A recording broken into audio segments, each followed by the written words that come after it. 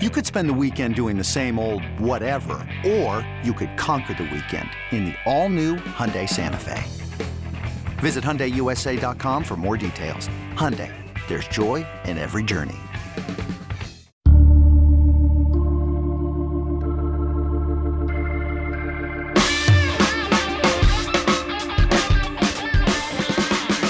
Hey, what's good? Welcome back to another edition of the 24/7 Sports Football Recruiting Podcast. My name is Blair Angulo. I hope everyone is enjoying the return of college visits and campus stops and on-campus evaluations and midnight madnesses and cookouts and barbecues and everything. I mean, we've been doing virtual visits and video meetings for about 14 months, so the recruits are finally on the road, and you can catch all the action at 24/7 Sports, all the VIP buzz on your favorite college football team, all the latest scoop and information on the recruits and where they might be headed this month as visits are basically taking over the college football recruiting world. And we've got the national recruiting editor for 24/7 Sports, Brandon Huffman, on the line to discuss some notable visits for the number one player in the 2021 class. Brandon, first of all, how are we doing? Blair, I am doing great. Thanks. You're all over. You're all over the map. So I don't blame you. I don't blame you for that. And what we're gonna do here is discuss a player that's gonna be all over the map in the next few in the next few weeks. That would be JT Tuimoloau. Recently was named the Polynesian Football Player of the Year and has been the number one player in the 2021 class. And while we have set our sights on 2022, 2023, maybe some 2024s here and there, this is still a marquee name that college football fans are keeping track of. And he's down to 5 schools, and he's going to take 5 official visits: Alabama, Ohio State, Oregon, USC, and Washington in alphabetic order. So those fan bases are, I'm sure, tuning into this podcast, Brandon, and listening to your every word very intently. Well, this is part of the reason I have to be all over the map, not just for 22, 23, 24, but for the number one in 21. And finally, our long national nightmare is over. We know JT's official visit schedule. It's been announced. It's been set in stone. He's got a little bit of a rapid fire towards the end of the visits, but starting this weekend on Friday the 4th, he will make the short trip, the shortest official visit that he will have in terms of location, to the University of Washington, getting things started with the Huskies right out of the gates. Then he'll take a week off to graduate. He'll take a week off to have family in town, finish his schooling. Basketball is wrapping up at Eastside Catholic. Then he'll get right back on the road in the middle. Actually, it's the start of that week, in the middle of the month, with an official visit to USC. That will be visit number 2. From there, he will come home for a day or two, head out to Columbus, go to Ohio State from the 18th to the 20th, come back from Columbus, get back to Seattle, and then immediately that night we'll head down to the University of Oregon.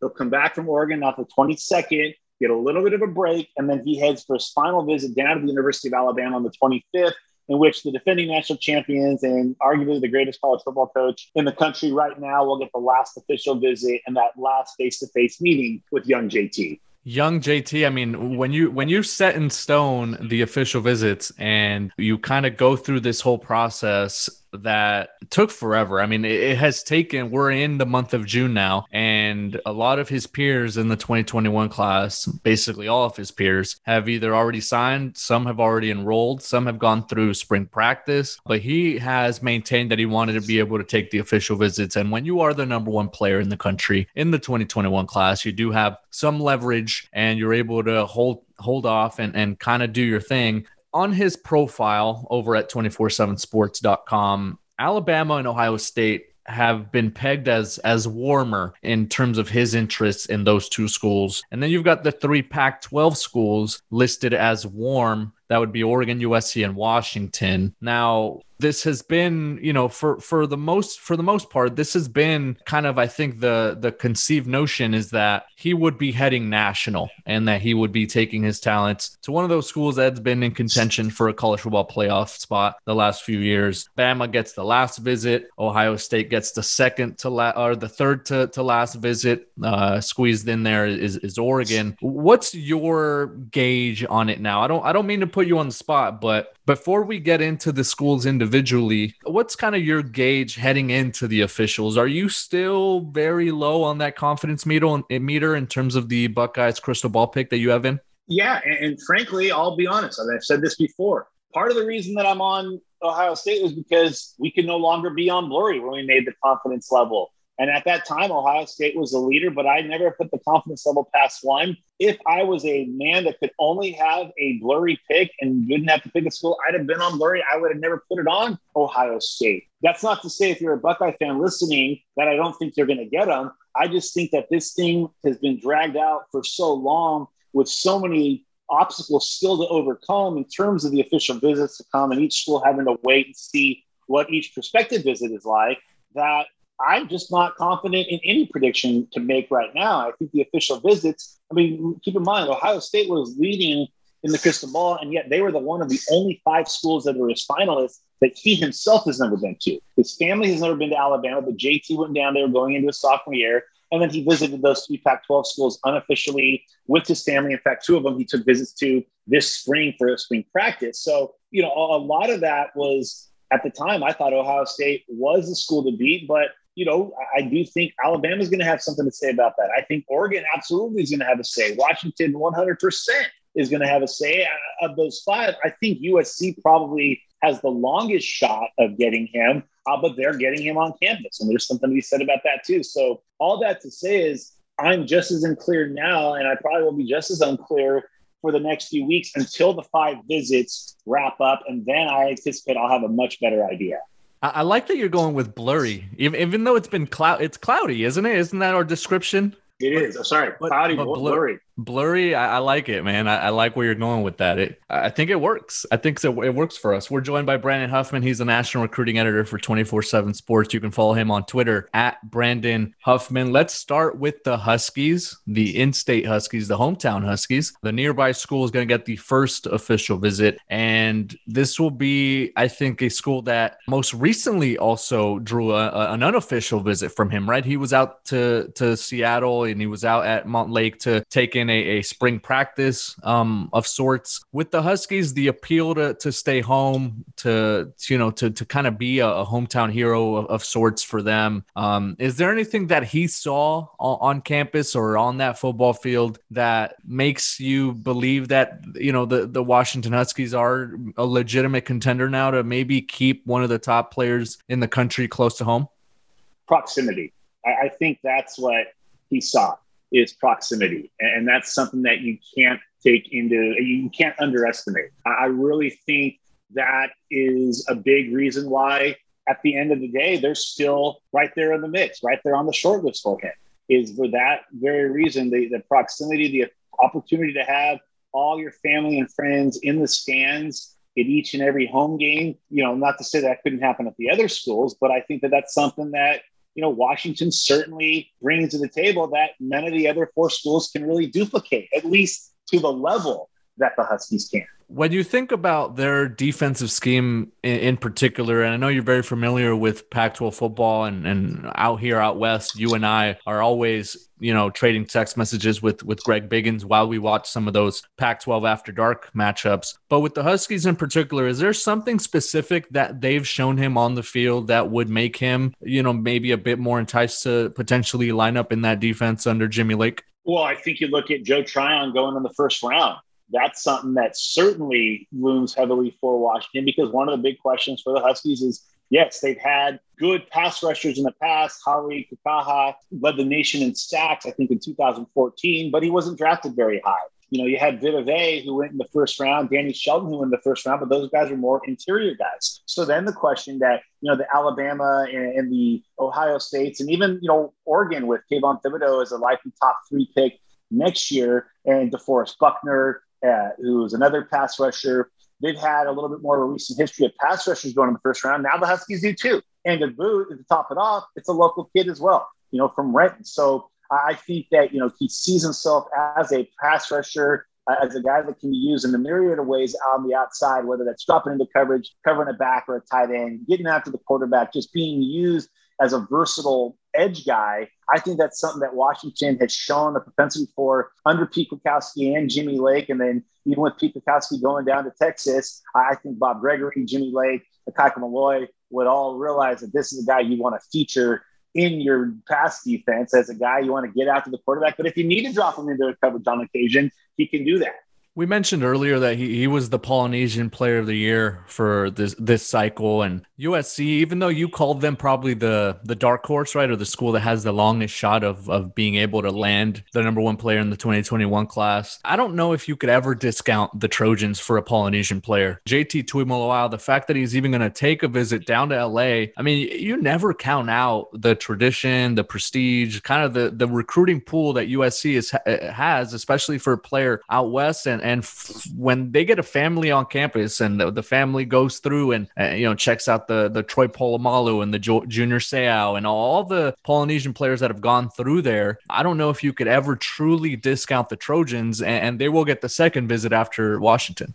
Well, and as I said that, Washington offers the proximity to his home and to all his family. Keep in mind, he's got a lot of ties into Southern California, especially because his mom grew up there. His mom is her sisters, and all her family grew up in the Ventura County area.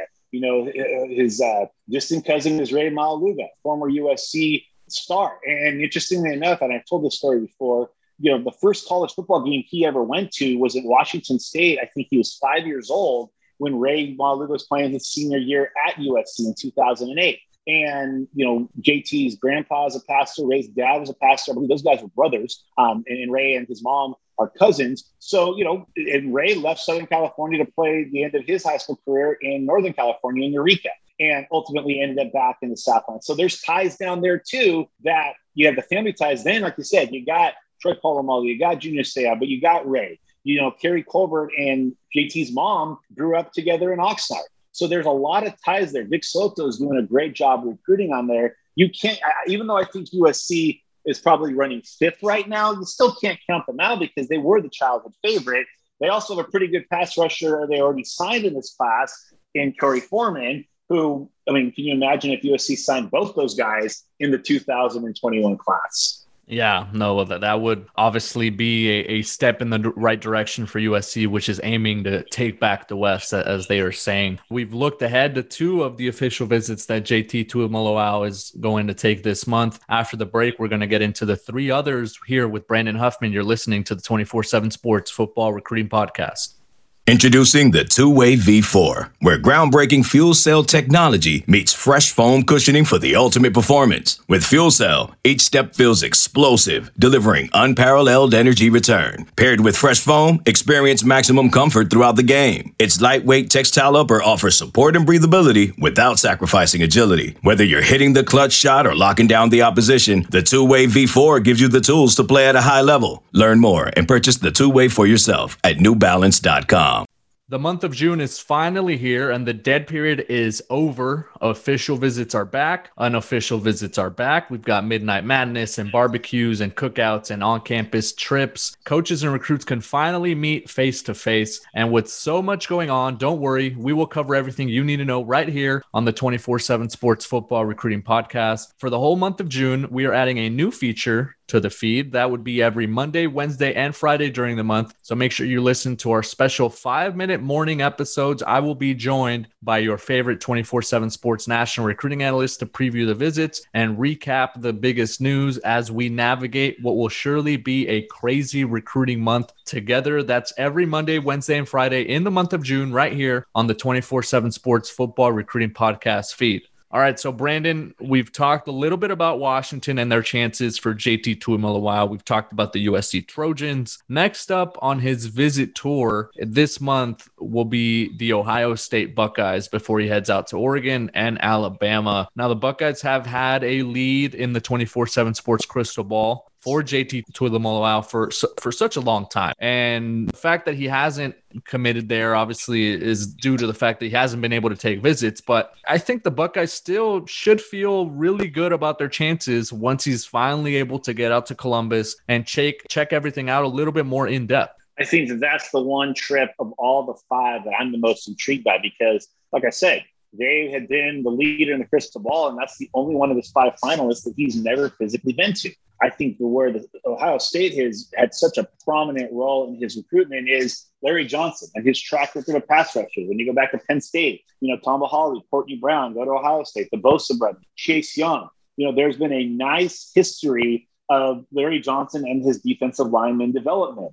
Then you throw in the fact that JT's good friend and teammate from high school, G. Scott Jr., just finished his freshman season at Ohio State. Emeka Egbuka, another one of JT's friends, also from the state of Washington, signed there in 2021, is already enrolled. Ohio State has a lot of things going for it as well. And like we talked about with USC signing Corey Foreman, Ohio State got Jack Sawyer, who had a great spring. And I'm sure he would probably be a great selling point to JT, saying, hey, we could be a pass rushing tandem that does a lot of damage. But the biggest thing that Ohio State has going from that, they've maintained such a large presence in his recruitment without JT ever having been there. So if he already liked him for all those reasons without ever having seen the school, if he goes there, he loves his time and he loves his visit, I think that only helps the Buckeyes. The only thing, and this I think would give me a little hesitation as an Ohio State fan, is the fact that they're not getting the last visit. And I think that's what we always look for in terms of the order, who's going to get the last shot, who's going to be able to make the final impression before he makes a college decision. And so he's going to go out to Oregon and Alabama after he goes to Ohio State. So if you're a Buckeyes fan, you hope that impression they make is a lasting one, and it's they kind of maybe sit in pole position with a really large lead heading into those final two trips. Well, not only that, he's also got other visitors that same weekend. Now, they're all in the 22 class, but if you look at when he's visiting USC, when he's looking at Washington, when he's looking at visiting Oregon, the days those are, there aren't other visitors there at that same time. So, I imagine that he's going to get the undivided attention of the Ohio State coaches, but that is something that, they have to consider. And then, like you said, he's weighing his first two visits and then still has to weigh his last two visits. So maybe the middle visit is the right one to get. You don't have 4 previous visits to think about, but you also have 2 more you can look forward to. I think Ohio State would have loved to have the last visit, but I also think that they're probably happy just to get a visit at this point. You mentioned Corey Foreman earlier, and aside from him, when you think about some defensive linemen or some defensive players, especially the high caliber ones, the 5-star prospects, the ones from the West region that have stayed closer to home, you would have to look at Oregon as that destination, right? With Kayvon Thibodeau and Noah Sewell and Justin Flo and a few other guys that are really good defensive playmakers. And if you picture JT Tuimoloau with the Ducks, that kind of gives them another boost towards potentially making a push for the college football playoff. I know it's more of a local school in terms of proximity as well. And he would be, I guess, away from home, but not too far away from home. But I know the push that Mario Cristobal has made and that whole staff, they obviously changed defensive coordinators. And I think maybe the biggest question mark right now is what that scheme is going to look like after the departure of Andy Avalos. But just like USC, I don't know if you can really sleep on the Ducks heading into these officials. No, absolutely not. And I think, we talk about the Polynesian connection there. You got DeForest Buckner, who was the Polynesian Professional Player of the Year from Hawaii, went to Oregon. You have Penei Sewell, who was the Outland Trophy winner 2 years ago, went to Oregon. You obviously had Marcus Mariota, the first Polynesian player to win the Heisman Trophy, went to Oregon. So there's a lot of things working in their favor on that. Now you bring in Tim DeRuyter from Cal, who had previously been the head coach of Fresno State, but before that was the defensive coordinator at Texas A&M when Von Miller played. And he's going to have an opportunity to showcase Kayvon Thibodeau this year, showcase, obviously, Von Miller when he was at Texas A&M, even showcase Evan Weaver when he was at Cal as their defensive coordinator. So he's got a nice track record of showcasing and featuring pass rushers. And that's something that I think is really being used in Oregon's recruiting strategy is look at DeRuyter and his history with pass rushers. And last, but certainly not least, that would be Alabama. They get the last and final official visit the weekend of June 25th. And Alabama already signed the number 1 class in 2021. And it's probably one of the best, if not the best, recruiting class in the history of rankings and the history of kind of the recruiting class composite and all that. And you wonder, man, if they add a JT Tuimoloau to this class, it would just take it to that very next level. I'm not sure if you could ever catch this 2021 class that the Crimson Tide were able to put together. And so you kind of think back to what I said earlier, right? The school that gets the last chance to make an impression probably has to feel good about at least being in that second to third range heading into the trips. And, when Nick Saban wants to recruit and he's able to close, he's shown and he has a track record of being able to close. So I think that's going to be really interesting to see how he goes into that final trip, how he's feeling after the first 4 officials. Yeah, and keep in mind that it's been almost 3 years since he was last on the Alabama campus, and now this time he comes with his family. He went there with his 7-on-7 coach, Tracy Ford, back in 2018. Now he gets his family to go down there. Obviously, you've got just an incredible program at the University of Alabama, an incredible track record in history, player development at every position at Alabama, but not, especially on the defensive side of the ball. You have a team that loses a number of guys in the draft every year and still is competing for national championships. They have guys that maybe started a year and their first round draft picks. So really everything that Alabama has to sell is something that just about any good player is going to be interested by. And then you had Nick Saban. Imagine the last person that you get the face-to-face meeting with in the recruiting process is Nick Saban. And I mean, we've seen some of the videos that have leaked over the years from FaceTimes or Zooms or whatever it is with the recruit Nick Saban. And, the guy is compelling. He has a way of getting good. He's a damn good coach. I mean, probably the best college football coach we've ever seen in our time. And he gets results. He gets players at the NFL. He gets players to star in college. He gets players from near, from far, from all across the country, from, the other side of the country. And I think this was the one that all the 4 other schools in his Final 5 said, that is not who we want to see getting the last visit. So it's going to be Washington, USC, Ohio State, Oregon, and Alabama in that order, drawing official visits from JT Tuimoloau, the number 1 prospect in the 2021 class, who has yet to commit, has yet to sign. After that, Brandon, before we let you go, what's next for JT? Do you anticipate him signing and heading off to a school right away? I think he'll probably take a few days, get his bearings straight, and then we'll see a decision probably that first week in July. And then I think he will be on a college campus before the end of the month, if not sooner, so that he can get ready for fall practice. The thing is, it's not like he's been sitting at home not doing anything. I mean, he has been working out. He has been playing basketball. He's still doing training in the morning. So I still think all of those signs are pointing to him being just in fine shape to be able to play this fall. But the sooner he gets to a college campus after he makes his decision, I think the better for his immediate contribution plans. JT Tuimoloau, compelling recruit and all over the map. Brandon Huffman, compelling recruiting editor and all over the map as well. Brandon, thank you so much for joining us. Thanks for having me. All right, that is Brandon Huffman, the national recruiting editor for 24/7 Sports. You can follow him on Twitter at Brandon Huffman. That'll do it for us. Check back later this week for more on the 24/7 Sports Football Recruiting Podcast.